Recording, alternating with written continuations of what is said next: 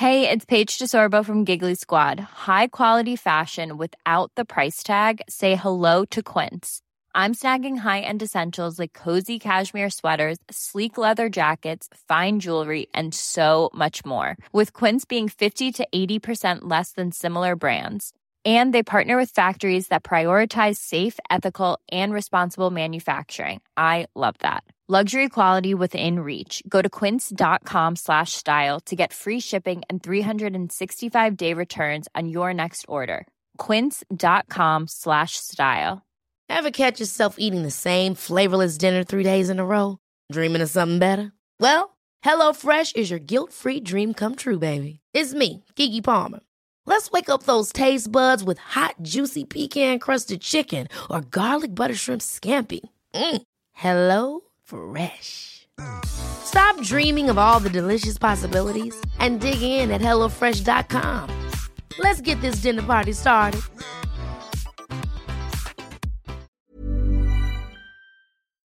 Hello, I'm Freddie Sayers and this is Unheard. Back in March, everyone's world suddenly changed. From this evening, I must give the British people a very simple instruction. You must stay at home.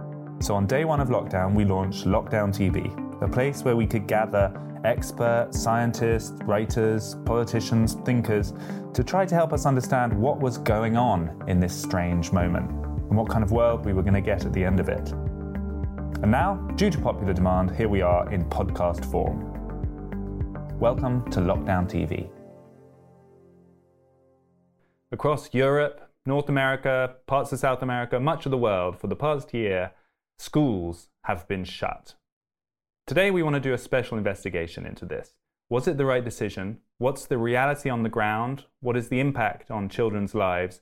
And do we, at the end of it, think it was the right moral decision? So we'll be talking to three people, two teachers and one teacher-turned-politician, to find out what they make of it. Catherine Birbal-Singh. I don't think there's any such thing as good online learning. She's a headmistress from the Michaela Community School in northwest London. Miriam Cates MP. This is a crisis that needs a moral direction as well as a scientific one. She's an MP for the governing Conservative Party here in the UK. She was elected in 2019 in a north of England seat near Sheffield.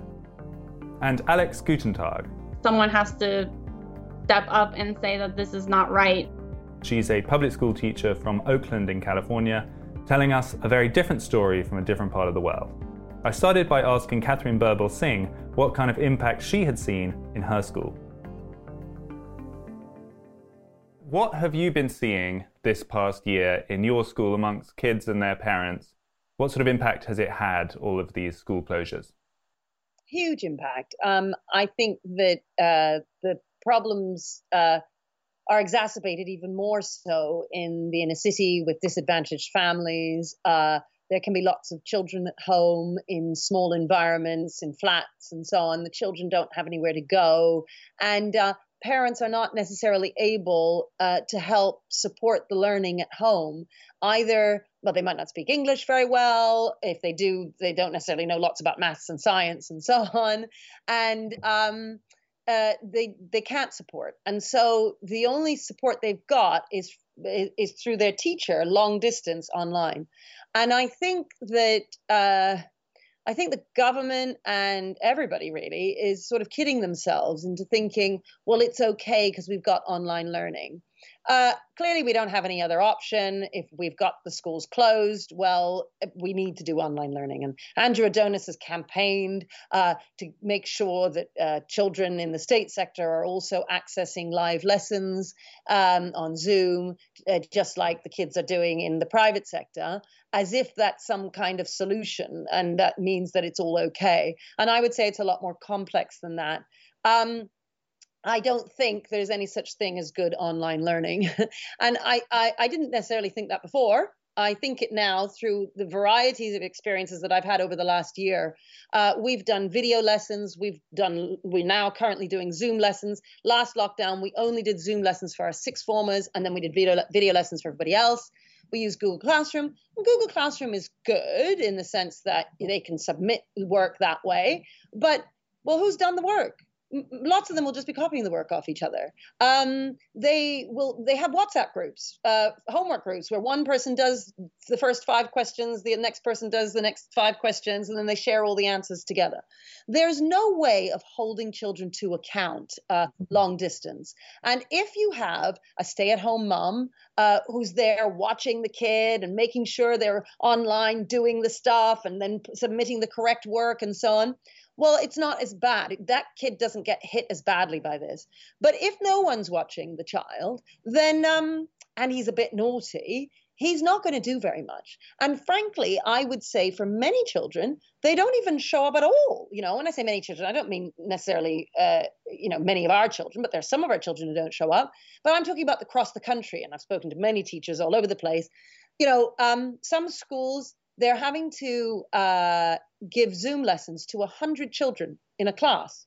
And the reason for that is that there are some teachers at school. Well, some teachers are ill. Some teachers are self-isolating. Some teachers are in school delivering lessons to the vulnerable kids and to the key worker kids. So then they have to collapse classes, and there's 100 kids in the lesson.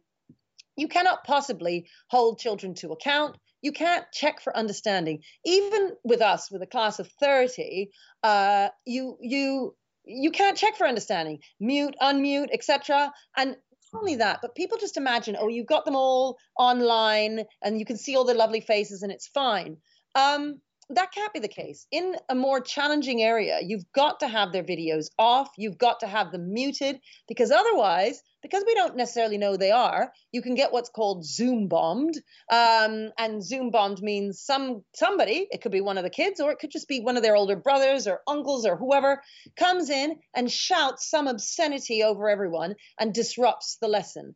Now, that won't happen at the private schools, but it's something that's a real problem. Now, so you've got to have various rules and regulations that mean then that you don't have necessarily this lovely situation where everybody's chatting and asking questions and so on. So because you can't do all of that, the learning is very restricted. What we found first lockdown for our sixth formers, and our sixth formers would be the best at taking part in online learning. They all showed up. They're really committed to their learning. They're working hard. They don't need motivation in the way that a naughty year 9 needs motivation. And we found when they came back to school in June, they had retained about 20% of what we had taught them. And this isn't because my teachers are poor teachers. They're fantastic. And we've done so much training around online learning you wouldn't believe. So it isn't that. It's just that I'm being honest. And I think a lot of us are not being honest. A lot of us aren't testing for understanding even when they come back to school. So we don't actually realize just how poor online learning is. And so the reality then, we kind of make ourselves feel better with this phrase of distanced learning. But the reality is, for most of the past 12 months, most kids have basically just not had school. Well, we had September, we had the first term, didn't we, this year, which was so great because we were able to get school back. Now, of course, what it means is because attendance is an issue for disadvantaged kids in schools. And when there is a possibility of not attending, some families will take advantage of that and not send their child into school. So attendance in lots of schools has dropped massively. And of course, they're the very kids who you need to have in school. What's happened is that now the rich and the poor, the divide has increased massively. We don't talk about that. We tend to talk about things like free school meal vouchers or getting laptops to disadvantaged families because that's an obvious thing. Get them food, get them a laptop. But okay, so fine, we give them a laptop. But when lots of disadvantaged kids don't show up at all for the lesson, it doesn't matter that they have the laptop. In fact, they're using the laptop to get on Snapchat. Now, this will be a problem in all schools. And sometimes they'll show up to lessons and sometimes they don't. And sometimes it's because they're on Snapchat. Sometimes it's because they're asleep. We even have problems where children might not have a shower for a whole week. They don't get changed out of their pajamas for a whole week. Like, these are issues that exist in disadvantaged areas that nobody's talking about. there's a lot of busy work going on in people's living rooms. So the children look like they're busy, but they're not necessarily learning very much. That's what I would stress. And I think that parents don't realize this because they hear the teacher talking and the child seems to be doing something and they figure learning is going on. But for those of us who know the game of learning really well, it is very hard to make learning happen without checks for understanding and being able to hold them to account. And you can't do that long distance. It's impossible. So you're a relatively newly elected MP from the governing Conservative Party. You're also an ex-teacher. And you recently put your name on a letter expressing concerns about the length of time schools were being kept shut. What are your worries? Yeah, so I think during the first lockdown, people's main concern was about our children missing out on their academic education. And obviously, our schools had to very quickly put in place online learning, something that they weren't used to doing. And then when schools returned fully in September, we saw lots of reports about how children had fallen behind academically, how the attainment gap had widened, those kind of things. And obviously, they are very important concerns, and it will take us a long time to address those issues. But I think this lockdown, the feeling from children, from parents, from teachers is much more concern about our children's emotional and mental well-being and their ability to cope, really. So, yes, the academic concerns are important, but I think right now we're looking at a crisis in mental health, in confidence, in engagement with society. And I think that's why we need to get our schools back so quickly, because the longer this goes on, I think our children are at risk of serious psychological harm. And I think there's lots of evidence out there that shows that those kind of harms that happen in childhood do very much have implications for adult life. So yes, academic concerns are important, but I think right now we're looking at something even more damaging to our children's well-being. I guess it's also about the length of time, because when there was initial crisis, it was understandable that there'd be a temporary pause in normal life, but it's now a year since the pandemic started, and some school kids have been out for most of that. I guess it comes a point where it just has gone on too long. Yes, absolutely. And in that first lockdown, there were genuine concerns about children's physical safety. We didn't have much information about COVID.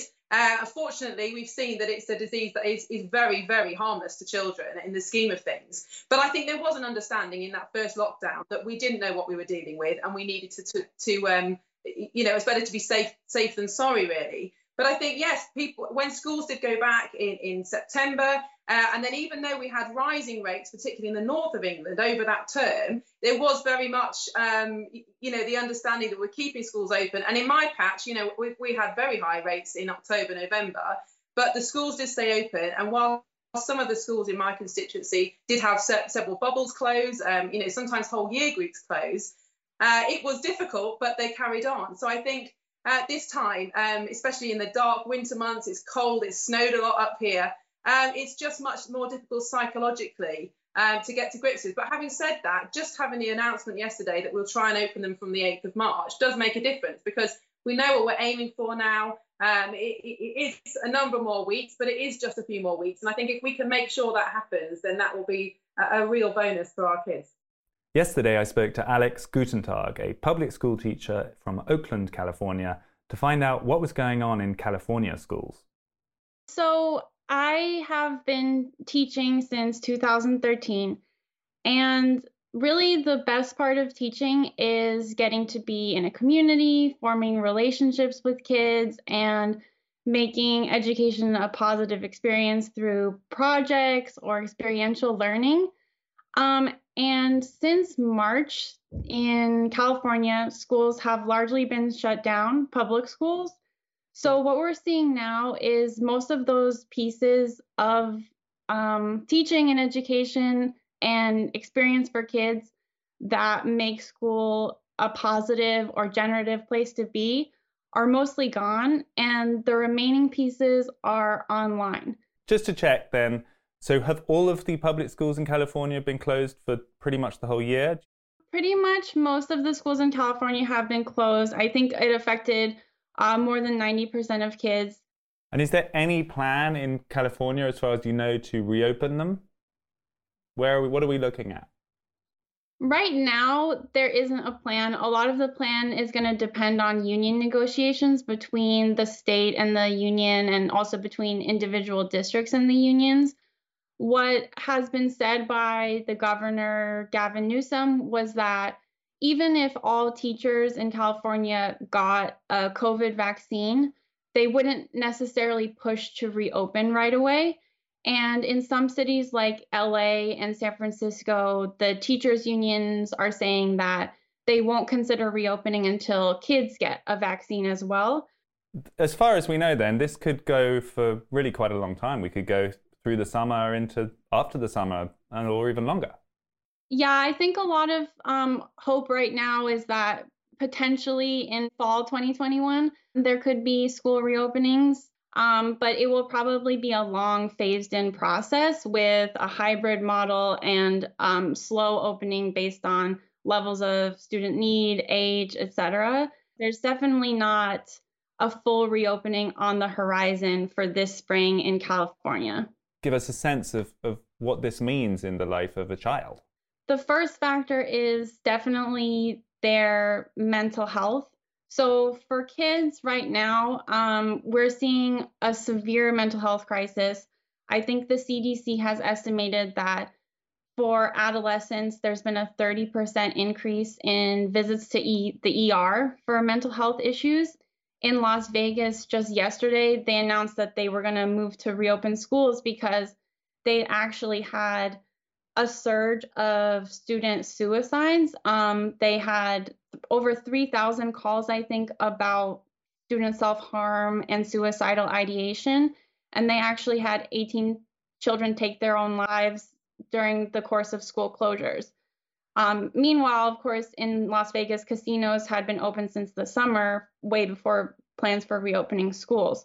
And then there's, of course, physical health concerns, because for also low-income kids, a lot of schools, community schools, provide health clinics that have dental screenings and vision screening opportunities, and kids might not have access to that during distance learning. We also know that education levels, literacy, that's all heavily correlated with lifespan. It's correlated with all kinds of outcomes for kids, like employment, future encounters with law enforcement, incarceration, unwanted pregnancy, domestic violence, all of these things that really affect physical health and lifespan in the long term. Do you feel like this is talked about a lot? Do you think it's not talked about enough? And how is it being weighed against the advantages of keeping schools closed in the kind of fight against the pandemic? What we're seeing is a focus on the single metric of COVID cases to the exclusion of these other metrics of public health, and also exclusion of metrics of public health that are affecting kids, as opposed to what the population that COVID affects more, which is the elderly. So there's a lack of foresight, I think, in terms of building up our long-term public health for the next generation. I think if people saw, graphs and case numbers around the challenges facing kids weighed against graphs and case numbers around COVID, they might have a slightly different impression about the risks that were being kind of forced on the younger generation that it's our responsibility as adults to protect. One issue with this is also child abuse, because school sites are also the largest reporters of suspected child abuse in the US. So it's usually teachers and school staff who report suspected abuse because they have to be trained on recognizing signs. And with school closures, one thing we've seen is that reports of suspected abuse have gone down because teachers don't have physical access to kids, and they also don't have informal time with kids when disclosures might usually happen. So reports of suspected abuse have gone down, but cases of ERs seeing severe child abuse have gone up. So there's a lot of functions that schools serve in terms of suspected detection of abuse, and that's not being fulfilled right now. So I think that This isn't being talked about enough. And if we were going to weigh things like student suicide, child abuse against just raw COVID data, there might be a different consideration in mind in terms of risk management for different parts of the population. I think it's clear from those three perspectives that the impact of the pandemic and the response to it has been enormously. If you're looking for plump lips that last, you need to know about Juvederm lip fillers. With Juvederm Volbella XC and Juvederm Ultra XC, your lip look, whether it's subtle or bold, can last up to 1 full year with optimal treatment and no additional maintenance. Find a licensed specialist and see if it's right for you at Juvederm.com today. That's JUVEDERM.com. Add fullness to lips in adults over 21 with Juvederm Volbella XC or Juvederm Ultra XC. Do not use if you have severe allergies or a history of severe allergic reactions, or if you're allergic to lidocaine or the proteins used in Juvederm. Tell your doctor if you have a history of scarring or taking medicines that decrease the body's immune response or that can prolong bleeding. Common side effects include injection site redness, swelling, pain, tenderness, firmness, lumps, bumps, bruising, discoloration, or itching. As with all fillers, there's a rare risk of unintentional injection into a blood vessel, which can cause vision abnormalities, blindness, stroke, temporary scabs, or scarring. For full important safety information, visit Juvederm.com. Hey, it's Paige DeSorbo from Giggly Squad. High quality fashion without the price tag. Say hello to Quince. I'm snagging high-end essentials like cozy cashmere sweaters, sleek leather jackets, fine jewelry, and so much more. With Quince being 50 to 80% less than similar brands. And they partner with factories that prioritize safe, ethical, and responsible manufacturing. I love that. Luxury quality within reach. Go to quince.com/style to get free shipping and 365-day returns on your next order. Quince.com/style. Cool fact, a crocodile can't stick out its tongue. Also, you can get health insurance for a month or just under a year in some states. United Healthcare short-term insurance plans, underwritten by Golden Rule Insurance Company, offer flexible, budget-friendly coverage for you. Learn more at UH1.com. Hey, it's Ryan Reynolds, and I'm here with Keith, co-star of my upcoming film, If, only in theaters May 17th. Do you want to tell people the big news?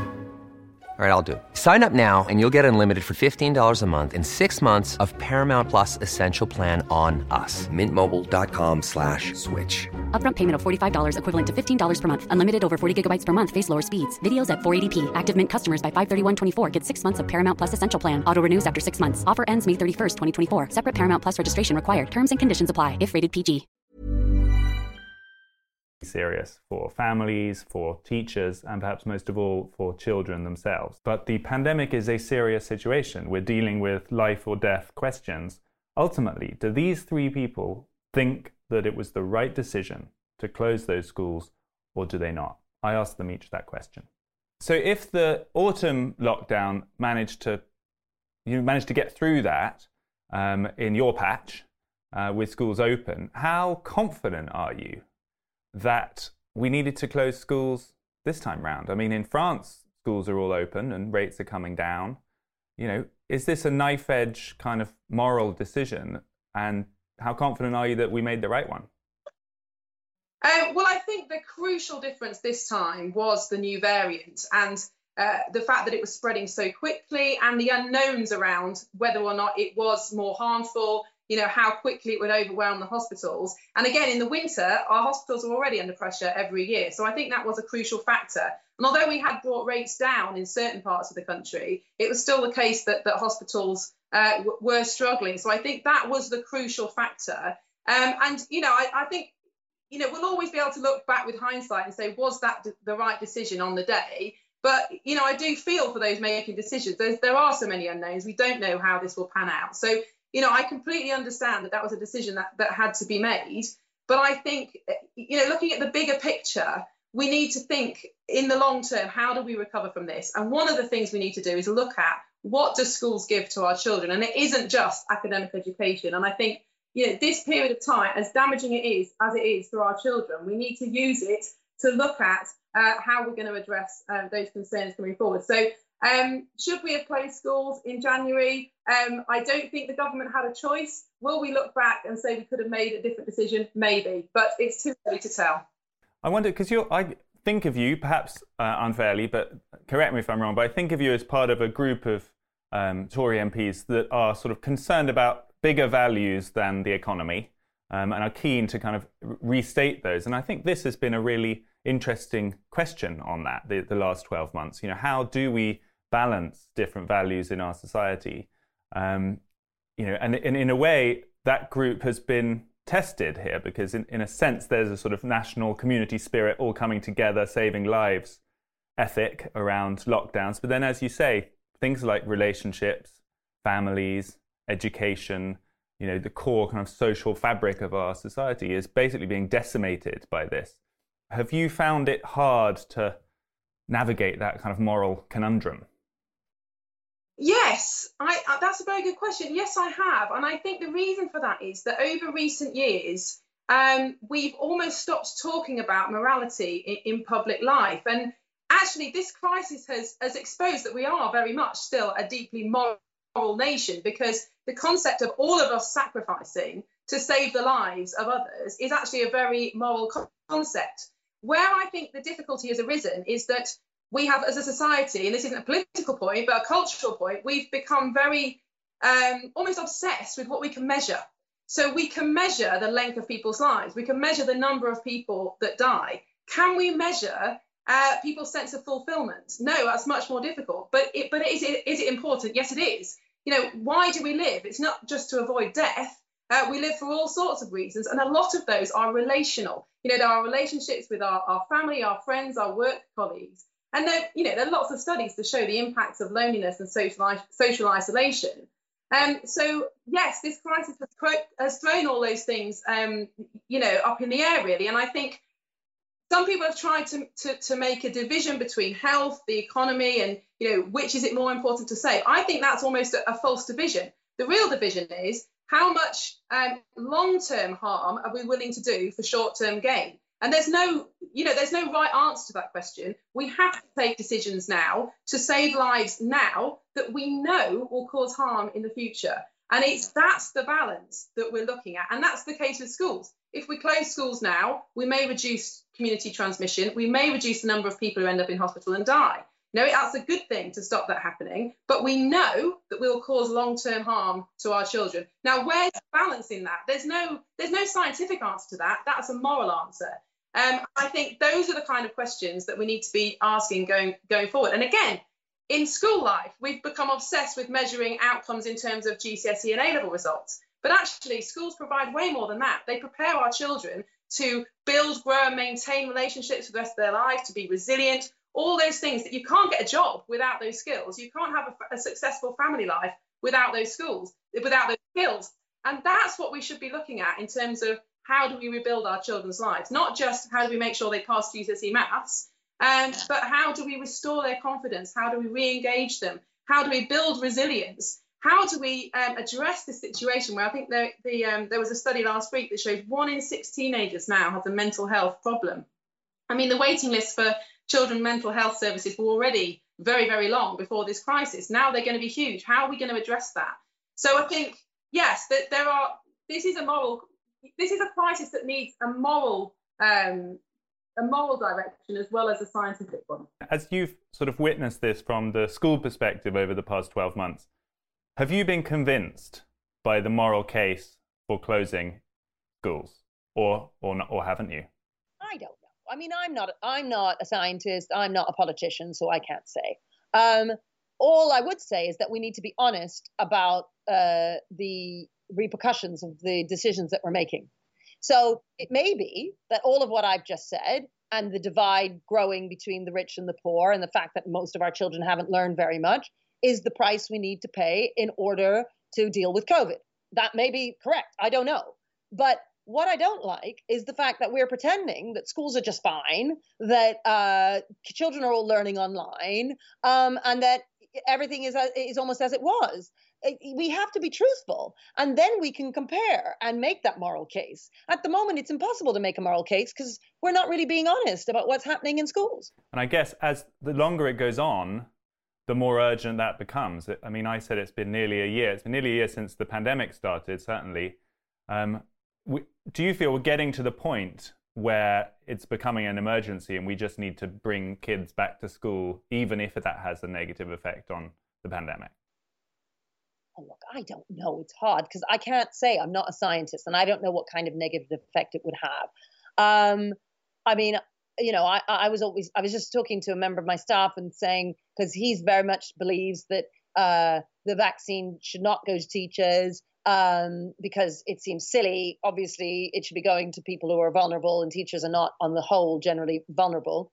On the other hand, I was saying, yeah, but if they give us the vaccine and they open up the schools, then at least they'll open up the schools, I don't know. I just want us to be honest about what is actually happening. And our children are in a lot of trouble. And I worry about our country in 10 to 15 years. A number of our children may end up innumerate and illiterate. I mean, and this sounds like an exaggeration. It is not an exaggeration. Look, first of all, you've got the current year 12s and year 11s. When you don't take exams, you don't have that 6 months preparation time. You don't have that impetus. They're not able to, there are certain peaks of learning that happen throughout your school career.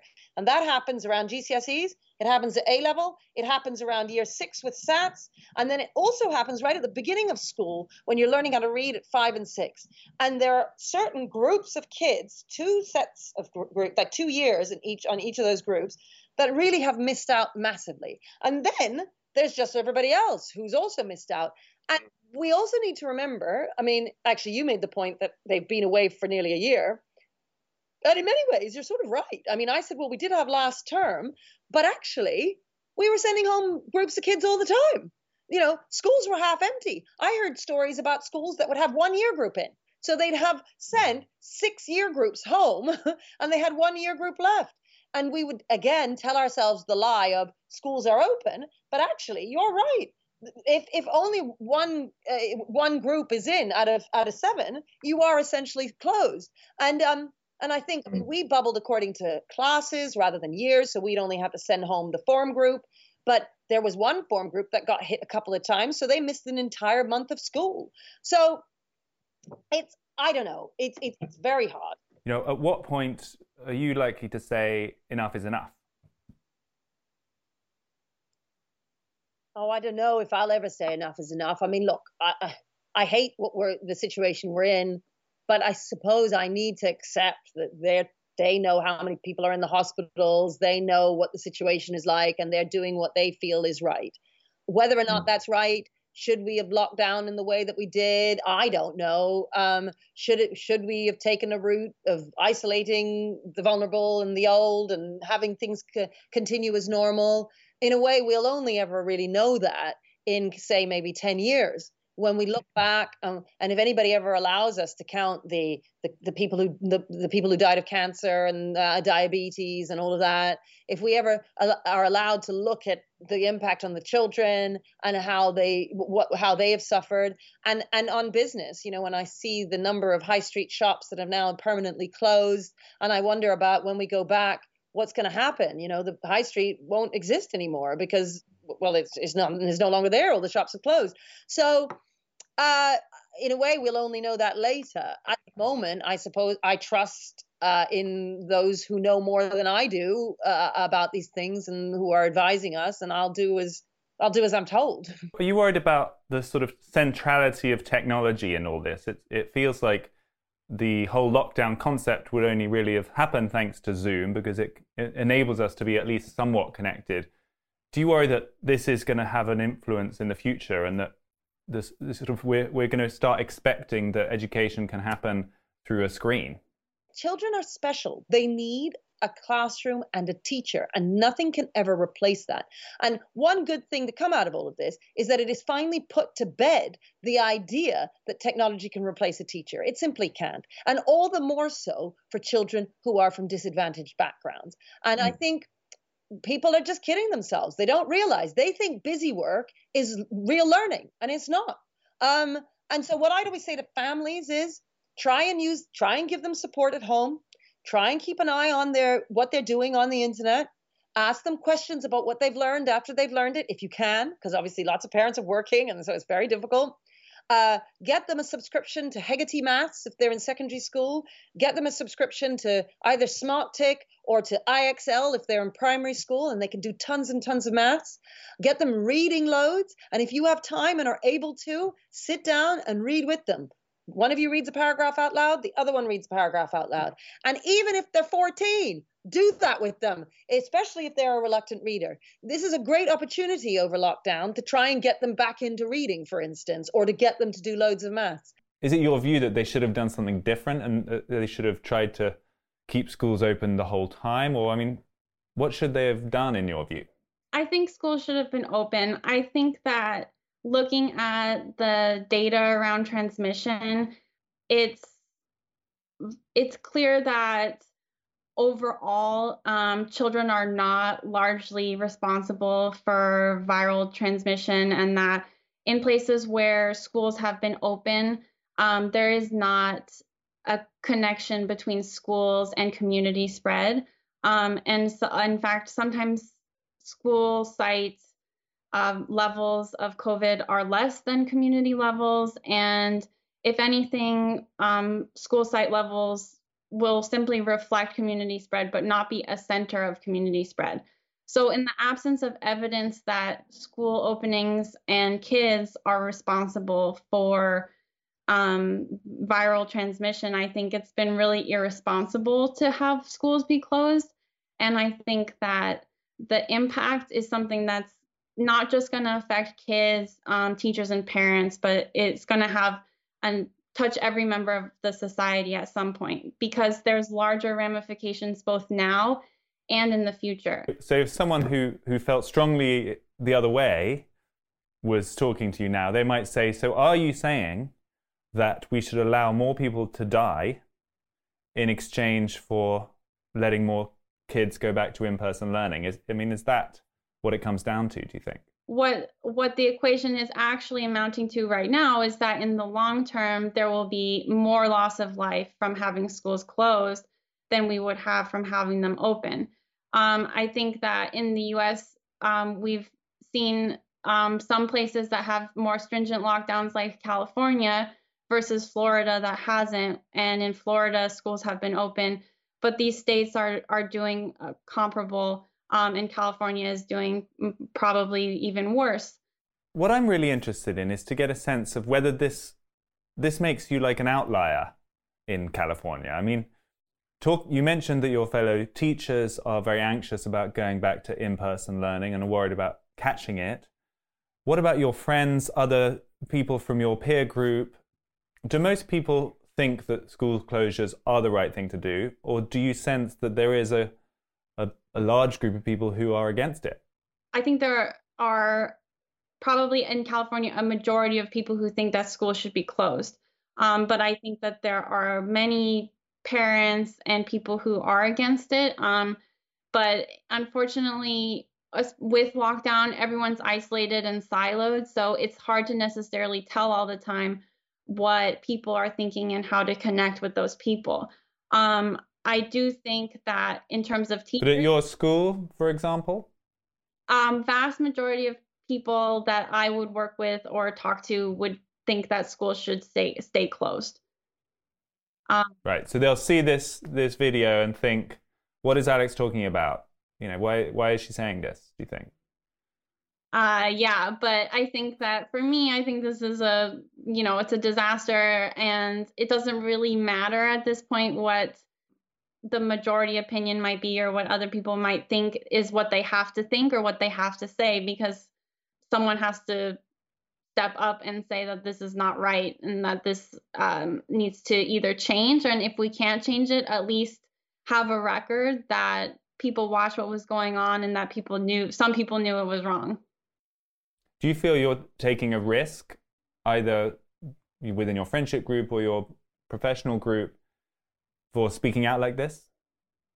I think that's a potential, but I think that it's much more important to speak out because it's not really about me. It's really about the students and what they have to go through, because the consequences for me would be very small, but the consequences that a lot of people are going through in the United States in terms of expanding inequality, poverty, and unemployment are extremely severe. So it sounds like, looking forward, that you're not currently winning this argument. If the governor is saying that even after vaccination of all of the teachers, that won't be enough because there may be community spread, or who want to wait until there are pediatric vaccines. As far as I know, no one's even started work on a pediatric vaccine, so that could be very many months away. It doesn't sound like it's going in your direction. No, it's not going in my direction. But that's why I think it's important to speak out, important for people who feel the same, whether they're parents, teachers, or just community members, to know that they're not alone. And if people have doubts about school closures, to know that they're not alone. I also think it's just important to document what's happening to kids and what's happening in general in the U.S. in terms of class disparities growing and why they're going to be growing, because ultimately people will probably look back on this time and see what the historical record was and see how we interpreted it. So even if we can't change it now, I think maintaining that there are some of us who understand the impact, who are watching the impact, and that who can see the devastating effects is also important for future generations, so that the same mistakes aren't made in the future. That was Alex Gutentag from Oakland in California. Thanks to her, thanks also to Catherine Birbal Singh and to Miriam Cates MP for sharing their thoughts. Clearly, the impact on kids and on families of this pandemic period is going to be enormous, but there are no easy decisions. All we can hope is to be clear-eyed about what the trade-offs really are. Don't forget you can watch all of our podcast interviews on our YouTube channel.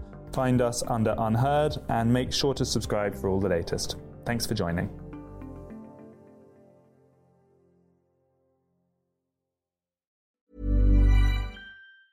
Hey, it's Danny Pellegrino from Everything Iconic. Ready to upgrade your style game without blowing your budget? Check out Quince. They've got all the good stuff, shirts and polos, activewear, and fine leather goods, all at 50 to 80% less than other high-end brands. And the best part? They're all about safe, ethical, and responsible manufacturing. Get that luxury vibe without the luxury price tag. Hit up quince.com/upgrade for free shipping and 365-day returns on your next order. That's quince.com/upgrade.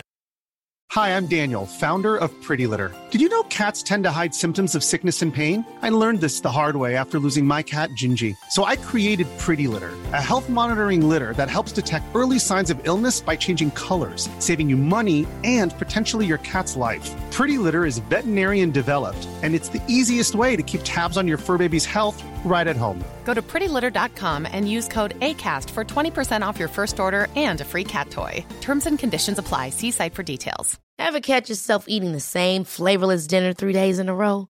Dreaming of something better? Well, HelloFresh is your guilt-free dream come true, baby. It's me, Keke Palmer. Let's wake up those taste buds with hot, juicy pecan-crusted chicken or garlic butter shrimp scampi. Hello Fresh. Stop dreaming of all the delicious possibilities and dig in at HelloFresh.com. Let's get this dinner party started.